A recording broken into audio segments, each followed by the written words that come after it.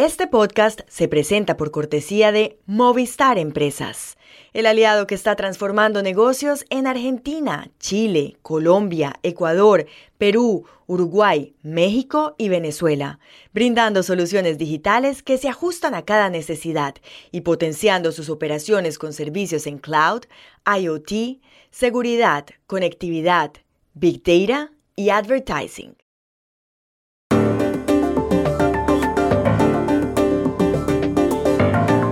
Los mexicanos conocerán hoy el nombre del candidato presidencial de Morena.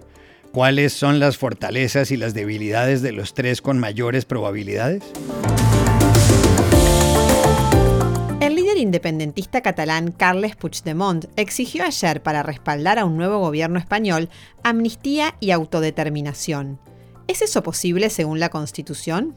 Acaba de empezar una campaña internacional para encontrar el primer bajo que tocó el legendario Paul McCartney en los Beatles y que se desapareció en 1969. Hoy les contamos toda la historia. Hola, bienvenidos a Y esto no es todo, el podcast del Georgetown Americas Institute de la Universidad de Georgetown en Washington, D.C. Soy Juan Carlos Iragorri, desde Madrid. Soy Paz Rodríguez Niel, desde Buenos Aires. Soy Jorge Espinosa, desde Bogotá. Es miércoles 6 de septiembre y esto es todo lo que usted debería saber hoy.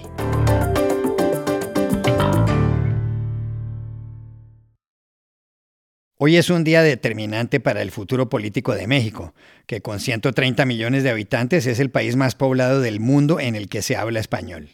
Y es que esta tarde se conocerá quién será el candidato presidencial de Morena. Morena es el Movimiento de Regeneración Nacional, fundado por el actual presidente Andrés Manuel López Obrador. El mecanismo para seleccionar al candidato consta de una serie de encuestas en las que participan el partido y 4 firmas privadas. Ayer, en un salón del World Trade Center de Ciudad de México, se estaba haciendo el recuento de las 12.500 encuestas. En las últimas horas, el dirigente nacional de Morena, Mario Delgado, habló sobre el mecanismo y sobre los aspirantes. Es también nuestra obligación reconocer y agradecer la cooperación, solidaridad y buena voluntad y apoyo de la y los aspirantes y sus equipos. Este proceso ha salido adelante gracias a que en todos y todas ha prevalecido el interés del proyecto sobre las aspiraciones personales.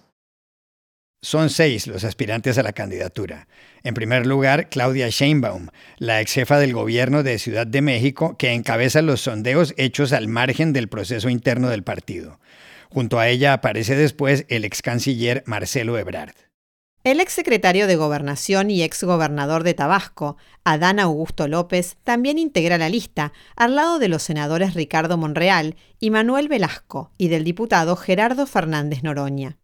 Quien gane se enfrentará en junio en las presidenciales a Xóchitl Gálvez, candidata del Frente Amplio, la coalición del Partido de Acción Nacional, el PAN, el Partido Revolucionario Institucional, el PRI, y el Partido de la Revolución Democrática, el PRD. ¿Cuáles son las fortalezas y las debilidades de Claudia Sheinbaum, Marcelo Ebrard y Adán Augusto López, los 3 aspirantes con opción real de convertirse en el candidato de Morena? Llamamos ayer a Ciudad de México a nuestra analista política, Verónica Calderón. Lo primero que hay que mencionar es que Claudia Sheinbaum es por mucho la favorita para ganar el proceso de este miércoles. Su mayor ventaja es su cercanía con el presidente López Obrador. Desde hace 5 años, el presidente no ha ocultado que él desea que su sucesora sea Claudia Sheinbaum. Y eso, hay que decirlo, la ha colocado por arriba de las preferencias en esta encuesta. Ahora, paradójicamente, el hecho de tener un respaldo tan sólido de López Obrador puede también jugar en su contra, porque el gran reto de la ex jefa de gobierno en la Ciudad de México es separar su imagen del presidente. Veremos si ella resulta la candidata, si lo puede lograr. En el caso de Marcelo Ebrard, su trabajo como canciller lo puso en un papel protagónico y en que me atrevería a decir que hasta llegó a rivalizar por momentos al del propio López Obrador. ¿Por qué? Porque él se convirtió en el interlocutor del presidente de Estados Unidos, Donald Trump, en su momento, y por tanto se convirtió también en el capitán del barco, o al menos esa era la figura que parecía por momentos. Su desventaja es que en el partido siempre ha sido visto con un poco de recelo y no es una persona muy cercana a AMLO. Aquí es donde se pueden preguntar, bueno, si Claudia Sheinbaum es muy cercana y Ebrard es muy lejano, ¿cuál sería el balance? Quizá si alguien se ha dedicado en estos meses para averiguarlo es el propio Ebrard. Pero ¿será suficiente? ¿Habrá podido convencer a sus correligionarios de que él puede ser el candidato? Pues lo veremos. En el caso de Adán Augusto López, él se convirtió en una figura que ahora digamos que es como el tercero de una carrera en la que no se esperaba un tercero. Esto se preveía que iba a ser una pelea entre Sheinbaum y Ebrard. Con la aparición de Adán Augusto López, puede que esto sea una figura que resulte decisiva al momento de decidir candidato. Y él lo sabe, así que al tener ese poder de alguna manera, eso le da una gran ventaja en el proceso. El tema es si él realmente tiene lo necesario para ser él mismo el candidato. Ahora mismo los sondeos no lo ponen en los dos punteros, pero irónicamente su papel puede ser decisivo.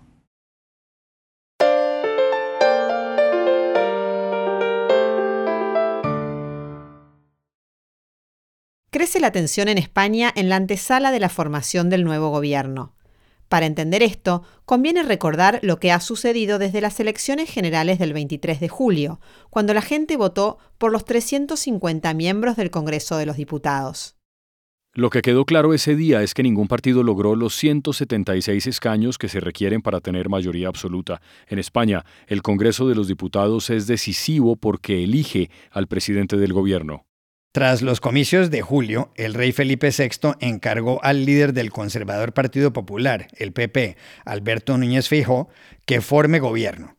Pero aunque ese grupo político obtuvo la mayor cantidad de escaños, a Núñez Feijóo las cuentas no le dan. ¿Qué es lo más probable entonces? Que lo intente el actual presidente en funciones, el socialista Pedro Sánchez. Pero tiene un problema. Y es que necesita los 7 votos en el Congreso de los Diputados de Junts per Catalunya, un partido independentista. Y ojo, el líder de Junts, Carles Puigdemont, dijo ayer que España tiene un problema. O repite elecciones o pacta con su partido, que reafirma la legitimidad del 1 de octubre y que no renunciará a la unilateralidad como recurso por los derechos del pueblo catalán. Avui Espanya té, com deia, un dilema de resolució complexa.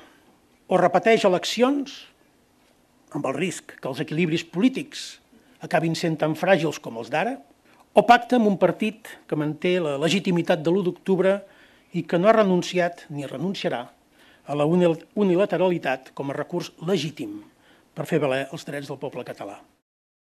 Puigdemont se refería al referendo independentista ilegal celebrado en Cataluña el 1 de octubre de 2017, cuando él era presidente del gobierno regional. Por eso vive en Bruselas. Es prófugo de la justicia española. Lo que exige Puigdemont a cambio de un eventual apoyo a Pedro Sánchez es no solo que Cataluña tenga el derecho a la autodeterminación, sino también que los más de 3.000 procesados por el referendo de hace 5 años sean amnistiados. Esas exigencias son tan complejas que el expresidente socialista Felipe González se pronunció ayer sobre el tema y sobre su copartidario Pedro Sánchez, de quien dicen no es muy cercano. Lo hizo en una entrevista en la emisora Onda Cero. Si el presidente del gobierno dice que todo lo que se haga se hará en el marco de la Constitución, yo digo, de acuerdo, hágase en el marco de la Constitución. Y dígase con claridad que en el marco de la Constitución no cabe ni la amnistía ni la autodeterminación. De todos modos, la portavoz del gobierno de Sánchez, Isabel Rodríguez, dijo ayer que nada se haría al margen de la Constitución y señaló que por ahora hay que esperar a ver si el Partido Popular puede gobernar. ¿Podrá Pedro Sánchez negociar el apoyo de Puigdemont a cambio de amnistía y autodeterminación para Cataluña? Llamamos ayer en Madrid a Rafael Murillo, profesor de Derecho Constitucional de la Universidad San Pablo CEU. Pues rotundamente no. No a las dos cuestiones que me haces. En primer lugar, decirte que España es un Estado unitario y, por lo tanto, no se puede llevar a cabo ningún proceso de independencia de cualquier parte del territorio de España, salvo que se modifique la Constitución. Y eso es una realidad clara. Ya hay jurisprudencia y sentencias del Tribunal Constitucional que así lo recogen. Eso sí, modificando la Constitución por los procedimientos que la propia Constitución recoge, se podía reconocer este derecho de los territorios en este sentido. Por lo tanto, hay que entender, y yo así lo entiendo claramente, que en España no se puede permitir que ninguna parte del territorio nacional se independice del resto. Eso por una parte, en este sentido. Y en segundo lugar, en cuanto al tema de la amnistía, como se sabe, es un mecanismo mediante el cual se utiliza para olvidar aquellas actuaciones que, habiendo sido ilegales, en una situación que políticamente podía ser de un sistema autoritario, se va a transformar en un sistema democrático. Y hay ciertas cuestiones que se olvidan, se perdonan. ¿Por qué? Porque la amnistía no necesita juicio, sino simplemente se perdonan hechos, sin necesidad de juicio.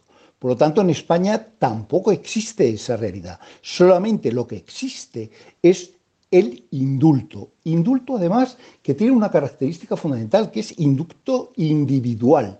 En España están prohibidos los indultos generales y solamente se admiten los indultos individuales. Y lo único que hace el indulto es perdonar el cumplimiento de una condena, pero se mantiene la persona con el delito que ha cometido. Es decir, tiene antecedentes como cualquier otro individuo que haya cometido ese delito. Lo que no hace es cumplir la condena.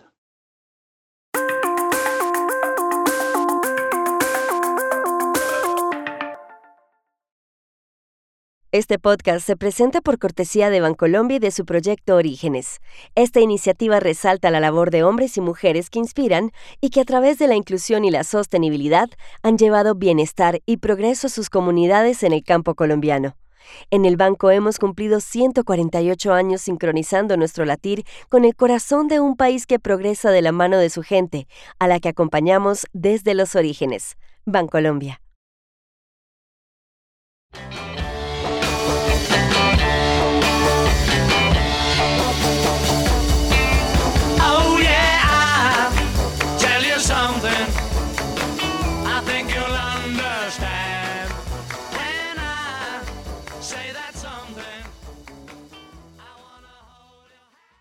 La reconocen, ¿verdad?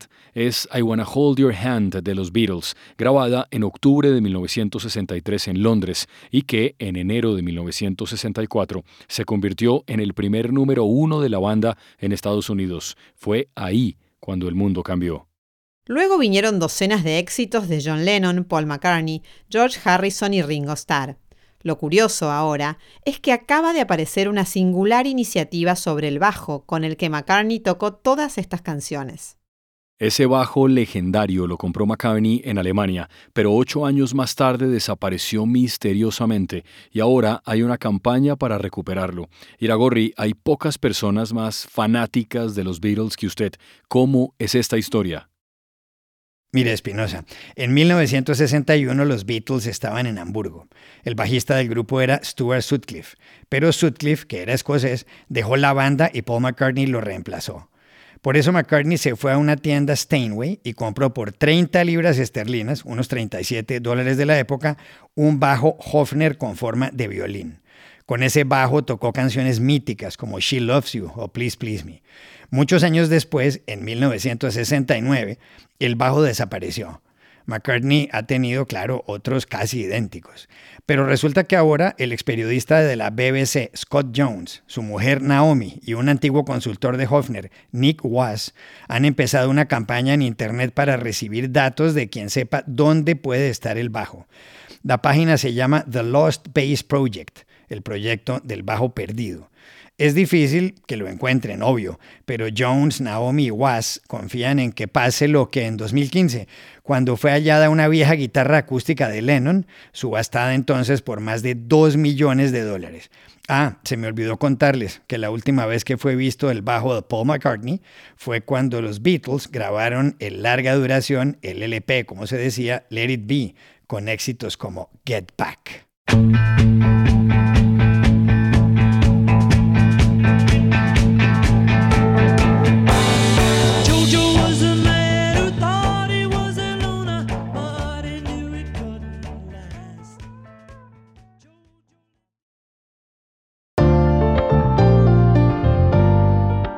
Y estas son otras cosas que usted también debería saber hoy. Varios sacerdotes de sectores de bajos ingresos de Buenos Aires y sus alrededores acaban de celebrar una misa en respuesta a las declaraciones que desde hace un tiempo da sobre el Papa Francisco el candidato radical libertario Javier Milei.